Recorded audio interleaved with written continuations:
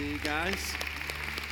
We are, if you're a guest, we're so glad that you're here, and all of our campuses as well. You know, when you came in, did you get one of these little silver packages? And it's kind of like, you know, when astronauts go to space, they get powdered milk and all that kind of stuff inside their, I guess, ready-to-eat meals. But if you want to open it up, inside of this, all right, is not powdered milk. It's something much better, all right? It's a invite card. And if you turn it to the front, I call this the front because it's got a picture of me and Steph on it, all right? And then on the back, it's got an astronaut. And we're just a few weeks away from our fall kickoff. Now, the reason we gave this to you is to be a tool or a resource for you to use it to get your family and friends to come and be a part of that weekend, so that God can do something supernatural in their life. He can, so they can experience God's love, God's hope, God's joy. Want to invite those who are watching on television to come and be a part of our fall kickoff.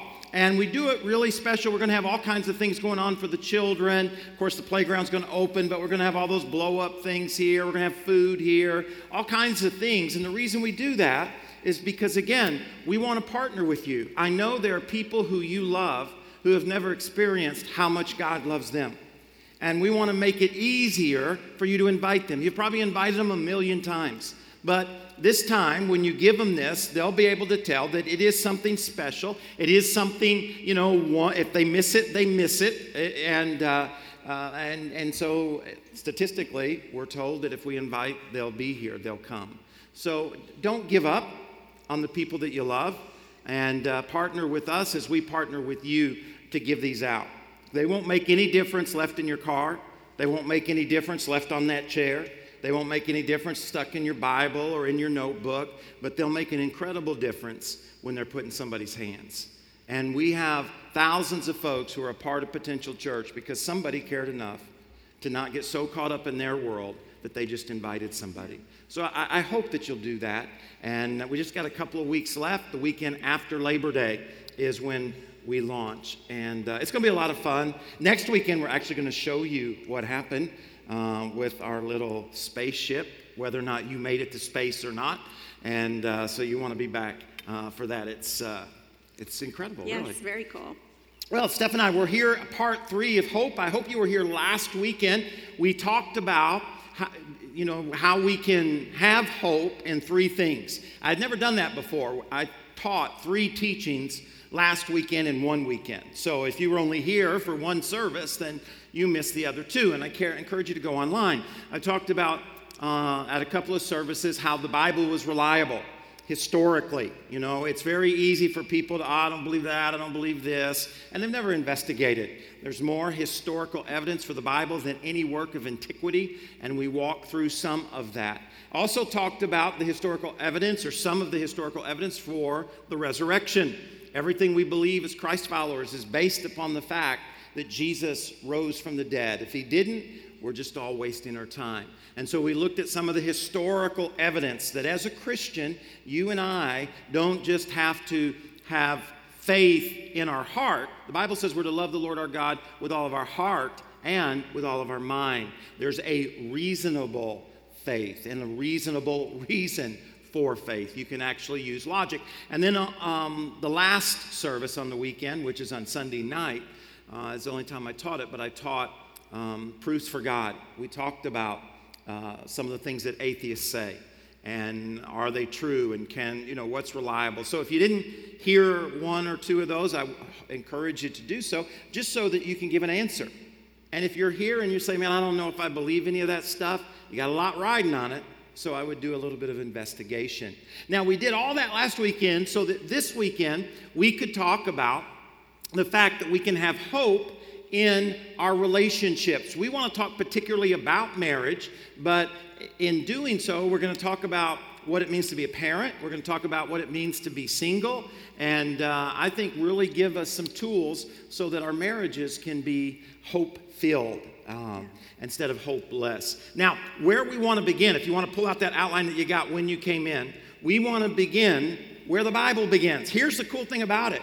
You get to chapter 1 when God makes man and woman, and by chapter 2 you've got an explanation of marriage, what marriage is, the model for marriage. You don't have to go very deep into the Bible before you see it. Let's read it, all right? Genesis chapter 2, verse 24 gives us everything we need to know to have a hope-filled relationship with our spouse. It says, therefore, shall a man leave his father and his mother, and shall cleave unto his wife. They shall become one flesh. It says they were both naked, the man and his wife, and they were not ashamed. Now, in the English language, we have one word for love. Do you know what that word is? It's love. All right, so stay with me. I want to see if you're paying attention. All right, one word for love. It is love. In the Greek language, which the New Testament was written, we have 4 words for love. All right, you might want to jot these down. We have the word agapeo, which means a God-type love. Okay, it's God's love for us, a sacrificial type of love. We have phileo, which is a friendship type of love. All right, buds hanging out. Then we have storge, which is a protective or a parental type of love. And then we have the word eros, and it is a romantic type of love, okay? So in the Greek language, in the scriptures, they can use a different word if they're talking about a different kind of love. In the English language, all we can say is, I love my kids, I love my wife, I love, Now, here's the neat thing, is marriage is the only relationship that has all 4. All right? Marriage is the only relationship that has all 4. An agapeo, in other words, there's a sacredness to marriage. It's a covenant we're going to read in a moment, which means it's me and Steph and our God. It's also phileo. We have a friendship hanging out. It's also storge in the sense that there's a protective aspect. She's protecting me. I'm protecting her. And then, hopefully, there's a little eros, all right? A little romantic type of love. That is our model. Now, here's what you need to know, okay? Is this verse is quoted in the New Testament, and I'm just going to give you all the different, it's quoted several times. That's how important it is. It's quoted in Matthew 19 by Jesus. It's quoted in 1 Corinthians 6 by Paul. It's quoted in Ephesians chapter 5 by Paul. And then I put in your outline Mark chapter 10. Jesus believed in the scripture, okay? And he quotes Genesis 2:24. Look what he says in Matthew chapter 6, verses 6 through 8. And remember, God says in Genesis at the very beginning, here's your model for marriage. It's what it ought to look like. A theological foundation for marriage. Then Jesus, when asked about marriage and asked about divorce and asked about men and women, what did he do? He didn't give a new revelation. He referred back to Genesis chapter 2. Look what he says. But at the beginning of creation, God made them male and female. All right, verse 7. For this reason, a man will leave his father and his mother and be united to his wife, and the two will become one flesh. So they are no longer 2, but they are 1. Now here's what's important as Steph and I walk through this, is that if you choose not to follow this model, you choose to walk away from the sacredness of marriage and do the eros relationship your own way, romantic or sex your own way, or, storge, any of these, if you walk away and you don't have agapeo, then you are settling for less than God intended that relationship to be. I did a teaching a long time ago, and I talked about how you're settling for the whipped cream when God wants you to have the whole cheesecake, okay? And that's important because here's the practical side of it. Okay, if this is our model, then you and I have to deal with this text. We have to compare this text to the way that we're living our lives. Because a lot of times we say, God, I'm good, then why is my marriage not what it ought to be? Or, God, I'm good. Why in the world, as a single person, have you not brought anybody into my life? But we don't compare. We just assume we're good because you're better than Johnny down the street, right? Well, what does the scripture say? Let me get real practical here, okay? So, if you're here and you're living with someone that you're not married to, then there is no way that you can have all that God wants that relationship to be, because you have determined that you're going to walk away from the agapeo aspect of that relationship. You're not following God's model. One man, one woman, so it's not a polygamist, it's monogamous, all right? It's not a same-sex relationship. It's a man and it's a woman. And again, and God is very clear, it's not a transgender relationship. He created them man and he created them woman. Now, we live in a culture where all those things can make us freak out a little bit, and we can, be worried about political correctness and all that stuff. All I just want to challenge you to do is that you got to deal with this text if you desire to be who God wants you to be and have the kind of relationship God wants you to have. So don't let your anger, don't let your emotion, don't even let what your experience is distract you from, here's what God says. So how am I going to deal with this? How am I going to wrestle with this? What is he really saying? And how does it really apply to my life so that my marriage can be a model? Steph and I want to share how we've kind of lived that out in our lives, but I'll tell you, it's not true because it works for us. It works for us because it's true. Yeah. And if you don't start there, you will begin to let your experience be your guide. You'll say, when I was growing up, there was that song, "How Can It Be Right When It Feels So Good?" I don't remember who sang that. Styx, somebody like that. REO Speedwagon. I'm a kid of the 80s, all right? But it's easy to live life that way, isn't it? This feels so right. How can it be wrong? And all I'm saying is, let's go back here and wrestle with this and say, okay, God, how do I live this out in my life? My experience seems different than what I'm reading here. How do I do this? And there's a maturity and a growth that happens in us as we do that, okay? Because that's really where we want to begin. Yeah, good marriages, good relationships don't just happen, right? I mean, if you're here and you're married, it takes a whole lot of work. Wouldn't it be nice if it could be like it is in the fairy tales, where they get married and they lived happily ever after? Well, we know that is not reality. I mean, in real life, they get married and then they begin the very hard work of making their marriage happy. So marriage is, it's a lot of work. And having a great marriage doesn't mean that everything always goes right. In fact, sometimes it can just get started off, it can just get off to a bad start, beginning with the wedding ceremony. Now, let me tell you how that kind of played out for us. If you've been here at Potential for a while, you've probably maybe heard some of these stories, but let me give it from my perspective, okay? You've heard it from Troy's perspective, so let me give you a little bit different perspective.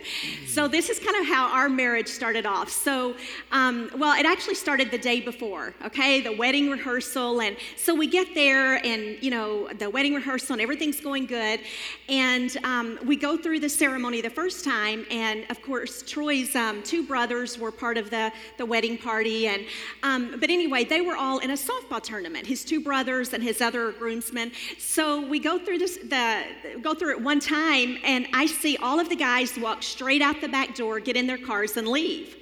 And I ran to Troy. I'm like, what's going on? He said, well, they have a softball tournament they've got to get to. I mean, that's important. So, okay, not good. I was not happy. So then it gets better. So then we go through the rehearsal. We finish it, and we get in the car to leave. And to this day, I don't remember what Troy said, but he said something that made me really, really angry, because I had one of these really big Sonic cups. You guys know what I'm talking about, like these giant size cups, and it was completely full. And so we're driving down the road, and whatever he says, now I'm sure it was really good, and I'm sure what I'm about to tell you I did, he deserved. He says what he says, I get angry, and I pour that whole soda right in his lap as he's driving down the road. And yes, again, I don't remember what he said, but I know it must have been really, really bad. I doubt it. Yes.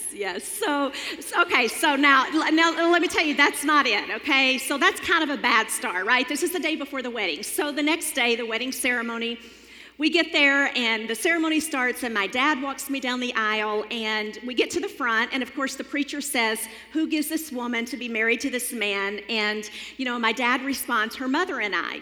And, typically at that point, the father then leaves, right? I mean, he goes and sits down, and the groom joins the bride. Well, my dad didn't leave. He just stood there. I don't know if he forgot what he was supposed to do let me rephrase that, okay? He didn't move quick enough for Troy. And I don't know if Troy thought in that moment that he was changing his mind or so. Instead of waiting for my dad to move, giving him a few extra seconds to move, Troy comes and gets on the other side of me. The wrong side, I might add. I kid you not, that we couldn't make this stuff up. So we go through the whole ceremony being on the wrong side. Now, for the life of me, I don't know why we didn't just switch places. I mean, we knew we were on the wrong side. I don't know why the preacher didn't just say, hey, you guys might want to switch places, but that didn't happen. That would have been too easy. So we go through the whole ceremony. Well, it gets interesting when we go to exchange the rings, because I turn to the best man, because I'm standing with the groomsmen and he's standing with the bridesmaids. So I turn to the best man and I get my ring. He turns to the maid of honor and gets his ring. And then because we're on the wrong side, the whole finger thing is messed up and it's just very awkward. And so that's how our marriage started out. And I have to tell you, in that moment, I was thinking, man, this is just the beginning. I mean, this is the first day of our marriage, and this thing called marriage is really, really hard work. What am I getting into? So, and I'm sure you have your own stories about, how your marriage started, but marriage is a lot of work. And so like Troy said, we're in this series called Hope, and we just want to go back to the very beginning, Genesis chapter 2, verse 24, because this scripture is the foundation for marriage. Everywhere else in the Bible where it talks about marriage, it's all built upon this scripture. And so, in the scripture, we see three basic things. Now, this isn't things that you don't know. We all know these things, but sometimes it's just good to go back and be reminded of them. So we're going to take a look at 3 things that can bring hope to any relationship. The first thing we see in Genesis 2:24 is leave. The first thing is leave. Look what it says in the very first part of that verse. This explains why a man leaves his father and mother. If you would, circle that word leaves. See, leaves means to forsake dependence upon. It means to leave behind, to release, to let go. See, if your marriage is going to be what God intended it to be, there has to be a leaving. And what I mean by that is a leaving of the pre-married life per se. And how this can play out is, if your dad and mom have more say in your life than your spouse, or maybe it's not your parents, maybe it's a best friend, maybe it's a sibling, maybe it's a coworker. If they have more say in your life than your spouse does, then there's not been a true leaving. It could be an emotional dependence. Maybe it's a financial dependence where, you're financially dependent upon your parents, and so there's not been that leaving. It could be a psychological dependence, but whatever, you've not left. Look what it says in Mark chapter 10 and verse number 9. It says, let no one split apart what God has joined together. See, when there's not been this true leaving, then it tends to bring a lot of conflict, a lot of frustration, can even lead to resentment in the marriage relationship. Now, when we talk about leaving doesn't mean that you withdraw, that you withdraw from your parents or your friends or your coworkers. It doesn't mean that. It doesn't mean that you love them any less. Your love for them doesn't change, but what does change is your priority. Because now your first priority is your spouse. And, as I was thinking about this, and thinking about our life and our marriage, I think sometimes we can fail to adequately leave without even realizing it. I remember when Troy and I first got married, and I would get so frustrated because it seemed like he was never home in time for dinner. And I remember one night in particular, and I had gotten home from work, worked all day, came home. I made this really nice romantic dinner, was so excited, and I waited, and I waited, and I waited. And about 4 hours later, Troy comes in. Of course, he's all chipper and happy, and, and by this time, I was not happy. And so, after much pouting on my part, that's what I tend to do. I kind of withdraw and pout and, I'm going to make him pay kind of thing. That's so right. That was a long time ago, yeah. So we sat down and we kind of began to talk about what happens. And what we realized is that we both had expectations about what dinner time was or wasn't based on our parents' home, based on how we were raised. Now, that seems like such a small thing, right? Dinner, whether or not he's home for dinner. But, things like that, small things, can all of a sudden grow into these big, gigantic things that, that cause a lot of frustration and a lot of resentment in the marriage. And so we sat down and began to talk about it. And what we realized was, again, that because, see, Troy's dad was very rarely home for dinner. I mean, they just kind of ate dinner on their own. He was rarely home, where it was just the opposite for me. My dad was always home for dinner. That dinner time at our house was that sacred family time. My parents were very strict about that. There was no phone calls during dinner, no TV during dinner. We were all home during dinner.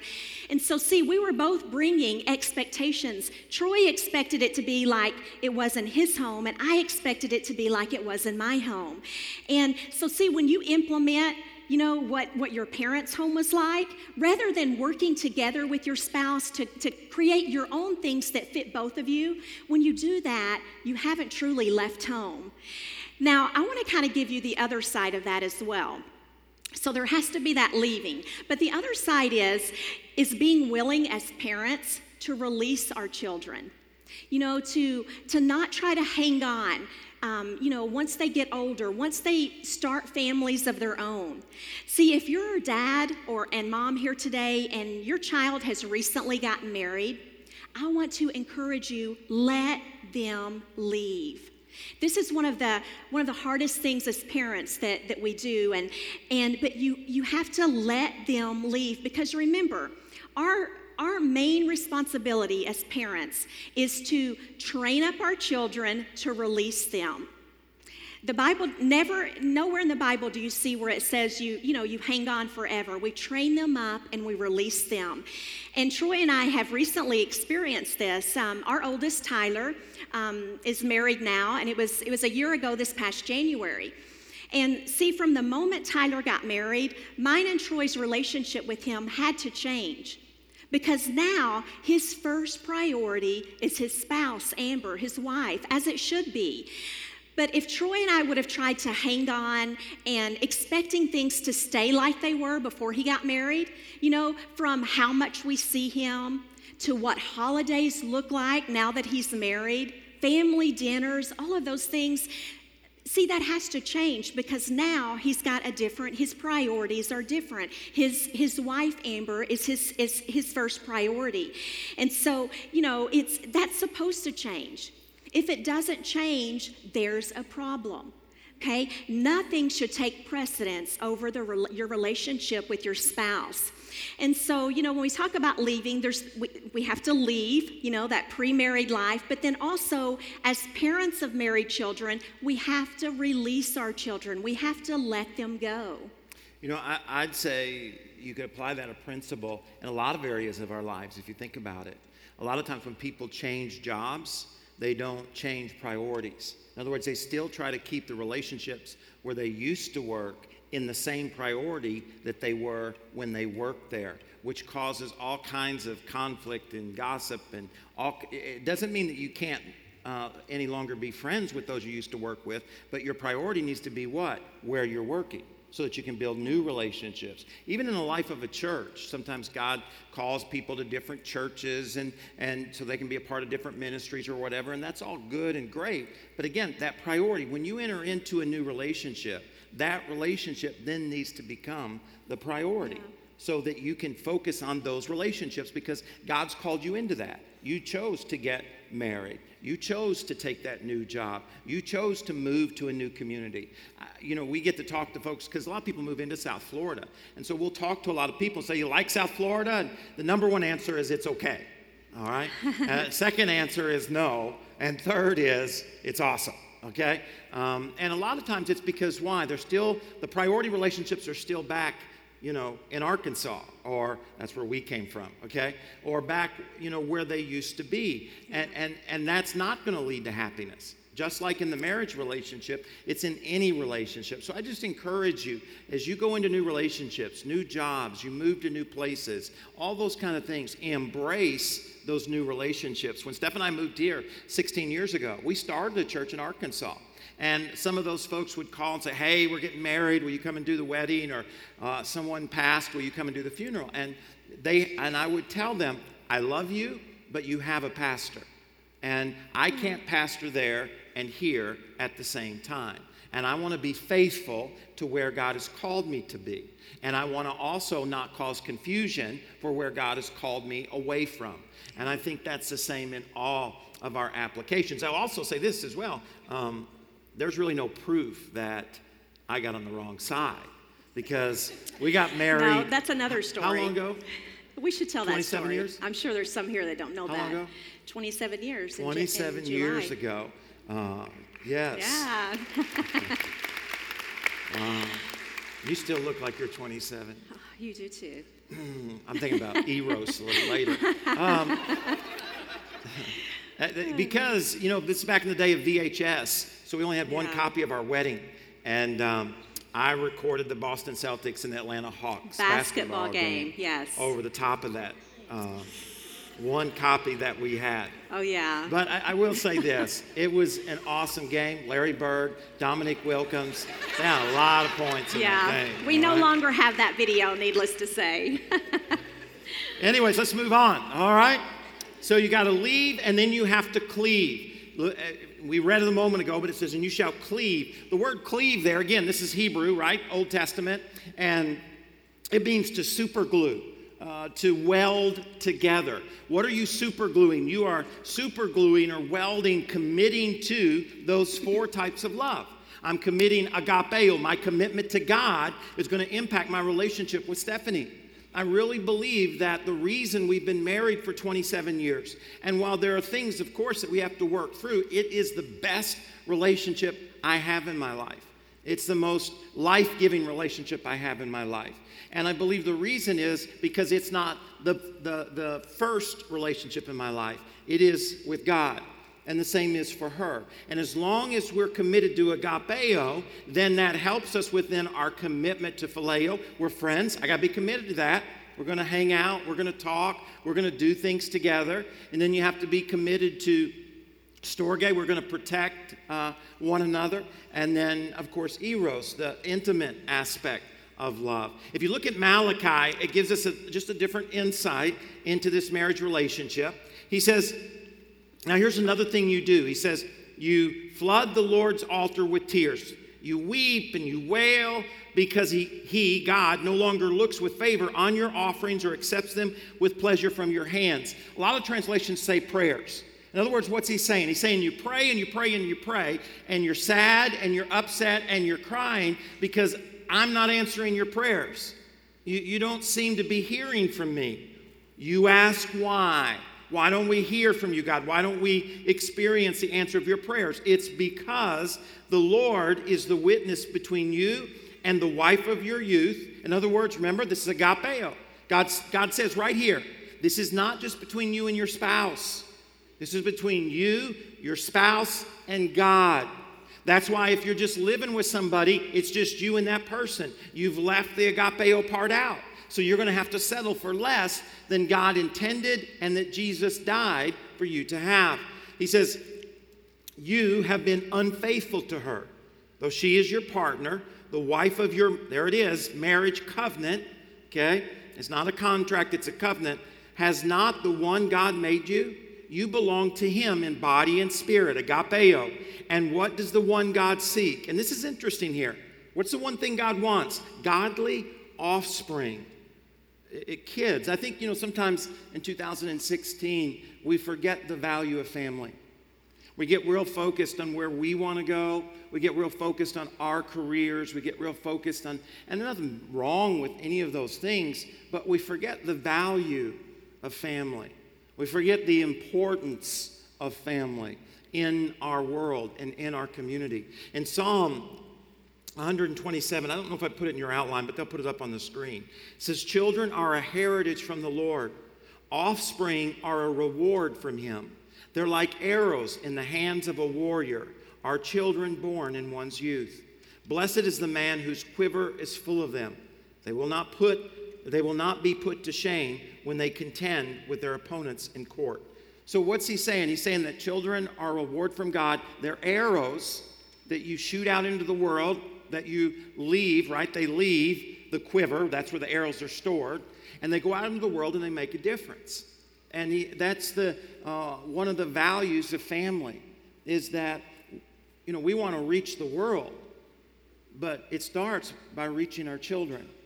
So that whatever God has gifted them and called them, Proverbs says, train up a child in the way he should go, the way they're bent, whether they need to be architects or whether they need to be pastors or whether they need to be professional athletes or whether they need to be, whatever it is, so that they can go out and they can make an impact in the world.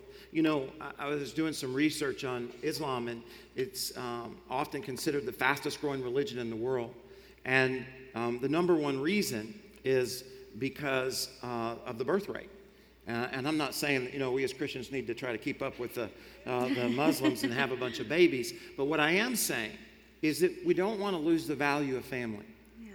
We don't want to lose the value of your family. Now, if you're here and you're single, I don't want you walking out of here with your head down. Paul says that God gifts some folks to be single because he has something special for them to do that needs all of their priority.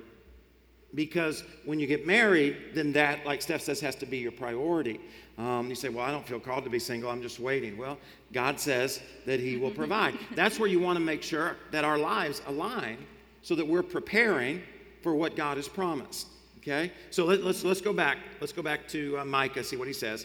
He says, what does God seek? Godly offspring. So be on guard and do not be unfaithful to the wife of your youth. The man who hates and divorces his wife, says the Lord God of Israel, does violence to the one he should protect, right? Which is, again, it is that storge type love. He says, so do not be unfaithful. And so there needs to be this commitment, this covenant, before God, but then unto each other. And because the relationship that I have with God affects my relationship with my spouse, but my relationship with my spouse affects my relationship with God. In other words, he says God's not hearing what I'm praying. Why? Because my relationship with my spouse is not what it needs to be. So if I'm going to be committed, he says I need to be on guard. Because where does adultery begin? Where does drifting begin? It begins in the heart, right? It's here and here before it's ever physically displayed. So I've got to be on guard. I've got to make sure that I'm very careful that nothing comes in between my agapeo love, in between my phileo, my storge, and our eros love. Because that's what the enemy wants to do, steal, kill, and destroy, John 10:10 says. He wants to rob from us what God died so that we could have. And so think about that. What are some things that sometimes the enemy tries to bring in? We might not see them as that. Let me just share a couple for you to think about, all right? I think one that we need to think about if you're here and you're thinking about getting married is a prenuptial. And here's the reason why. Is a prenuptial is to continue to have something that's only yours, which is the antithesis of God's model of marriage. Because when you get married, you no longer have anything that your spouse doesn't have as well. So understand, you can do marriage however you want to. But if you want to have what God died on the cross for you to have, we have to do it God's way. And God says that the moment I say I do, everything she has is mine and everything I have is hers. And we're going to see in a moment, we become one. So a prenuptial is basically what? A resistance on becoming one. You say, well, Troy, how can I know? Man, I've worked hard for this. And man, I don't know if he or she, and what if they're just trying? Then don't get married. Because you're not getting married. Listen, here's what I want you to hear. And I want you to hear my heart on this. This is not a heart of judgment. This is a heart that I see so many people who have rings on that say they're married, but they don't have the joy and the peace and the love that marriage has to offer them. So then our kids grow up and they don't desire to get married. They're fearful of the very thing that God says is a blessing. And so if you're going to get married biblically, okay, then that means we're going to become one. We're not going to have separate bank accounts because there's no such thing as that in a godly or biblical marriage. There's no such thing as a prenuptial in a biblical marriage. We become one. So I just encourage you, if someone's asking you to sign that, don't marry him. Because it's not a biblical marriage. And if you have signed something like that, call your attorney and destroy it. Destroy it. Because you're settling for less.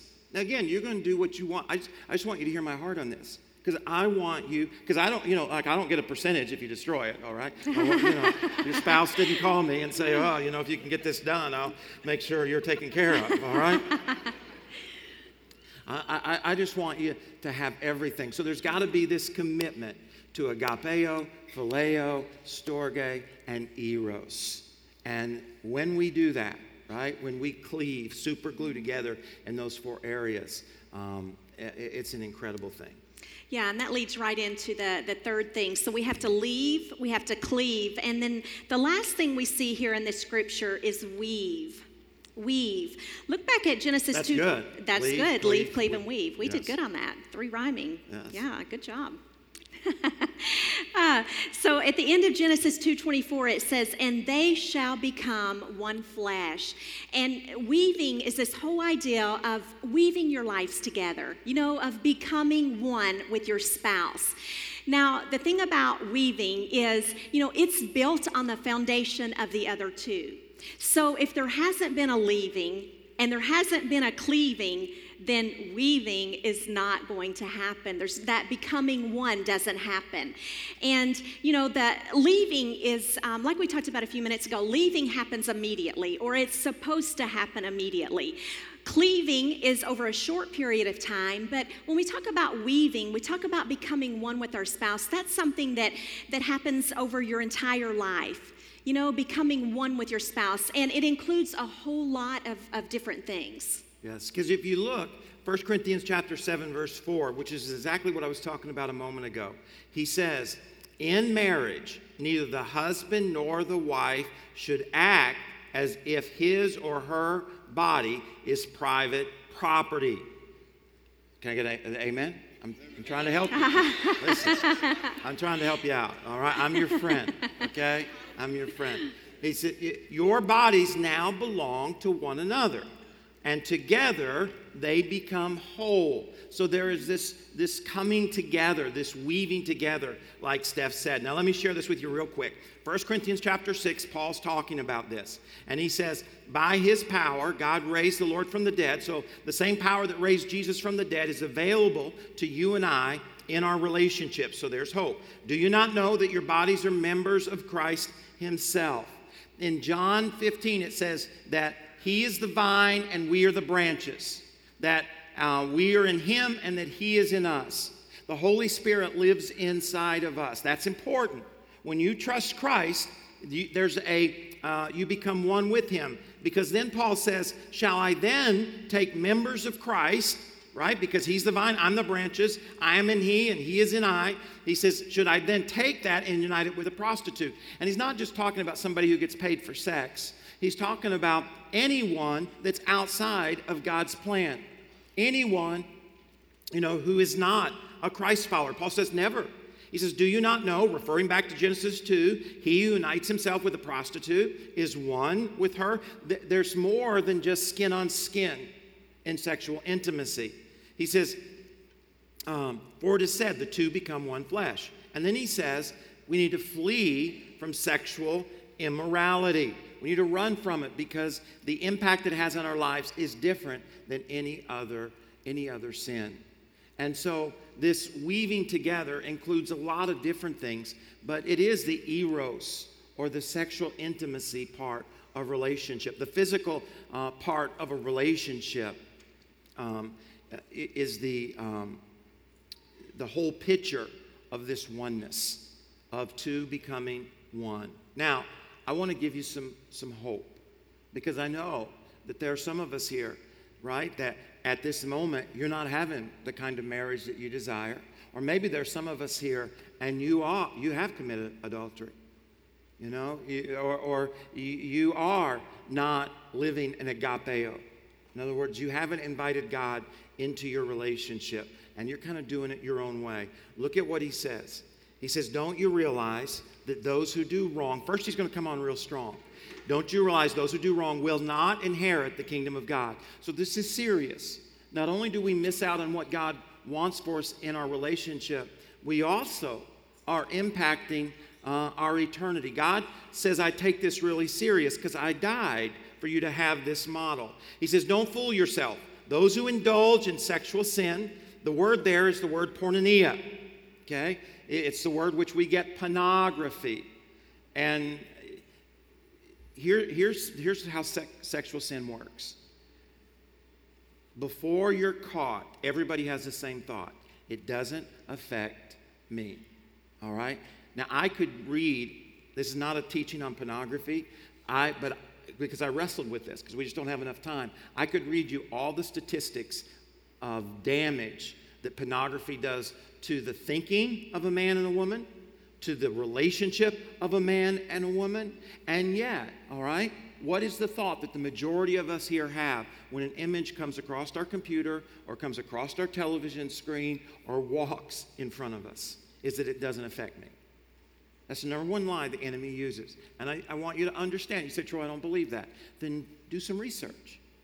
Don't just ruin your relationship without ever looking into it because you feel that it doesn't affect you, when there are millions of relationships that have been destroyed by it.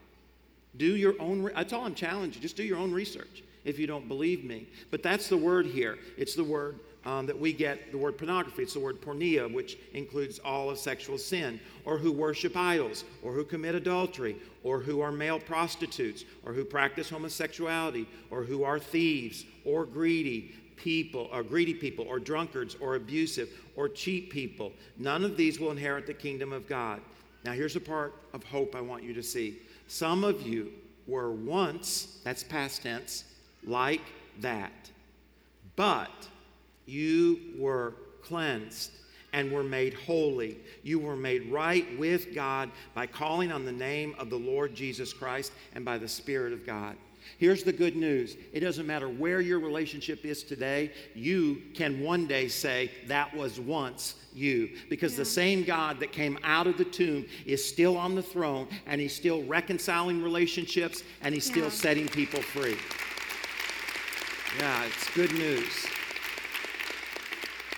Good news. Yeah, so, when we talk about becoming one, of course, sexual intimacy is a big part of that, becoming one with your spouse. But becoming one is also about unconditional love.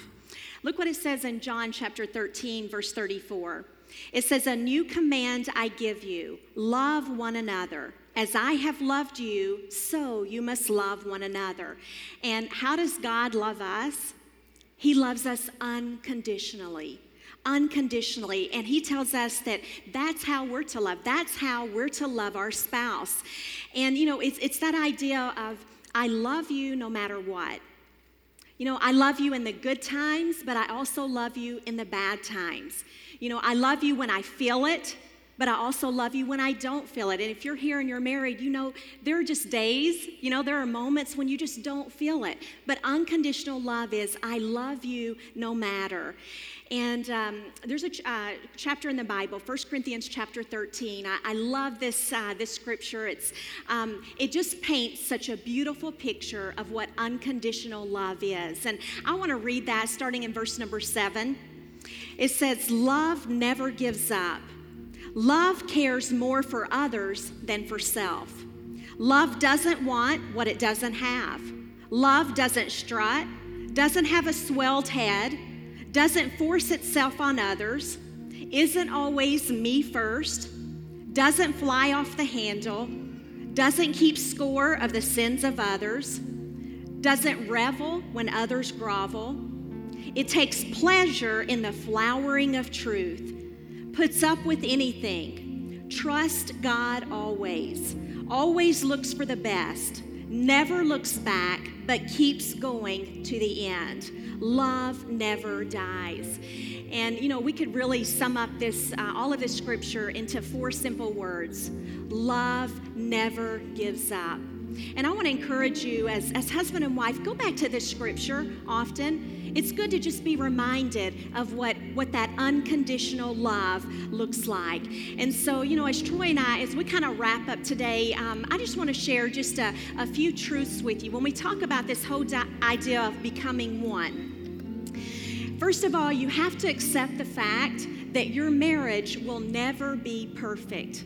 See, you're 2 imperfect people living in an imperfect world, and there's no such thing as the perfect marriage. Now, there's such thing as good marriages, great marriages, but sometimes I think, we live in this fantasy world looking for the perfect marriage, and there's no such thing. There's going to be trials, there's going to be struggles along the way, but like we just read, love never gives up. Here's another thing I jotted down. Success in marriage is not so much as finding the right mate as it is in being the right mate. See, it's way more important for you to be the right person than it is for you to marry the right person. And, I think sometimes we get confused on that, and I would say if you're here and you're single, you're kind of in that waiting process, I would encourage you, take advantage of this time. Make sure that you're becoming the person that you need to be so that when that Mr. Right or Mrs. Right comes along, you're ready for that. And then the last thing, don't wait for your spouse to change. Take responsibility for your marriage. It's so easy for us to blame our spouse. If he would do this or if she would do that, then we would have a great marriage. Never looking into our own life. See, here's what I would say. You need to be what you want to see. You need to be what you want to see. And be that person that you want to see in your spouse. And I can assure you, I can promise you, if you do that, you will see what you want to see. So just, as Troy and I today, I hope you've been encouraged. We just kind of wanted to go back to the very beginning, the foundation of marriage. Troy is the best part. Outside of my relationship with God, Troy is the best part of my life. My marriage it's not that we don't have struggles and trials and disagreements. We do. But he is the best part of my life. See, marriage God designed it to be such a beautiful thing, a beautiful picture. And our desire is that you would experience in your marriage all that God has for you. And it all goes back to these 3 simple things: leaving, cleaving, and weaving. Would you bow your heads? I hope that you hear Steph and I's heart as your pastors. Our desire is for you to reach your potential, be everything in this area of your life that God has created you to be. We have, of course, just like always, after the service, some pastors here at the front that would love to pray with you or encourage you or ask any questions that you might have. Father, I thank you that you care about our relationships. You care about the things that we struggle with, the things that we don't understand, the things that we don't know. I pray that all of us would just commit to knowing you, just starting there, agapeo, for your glory, that the world might see our relationships and know that we couldn't do it without you. We love you today. In Jesus' name, amen. Can you give God a hand? All right.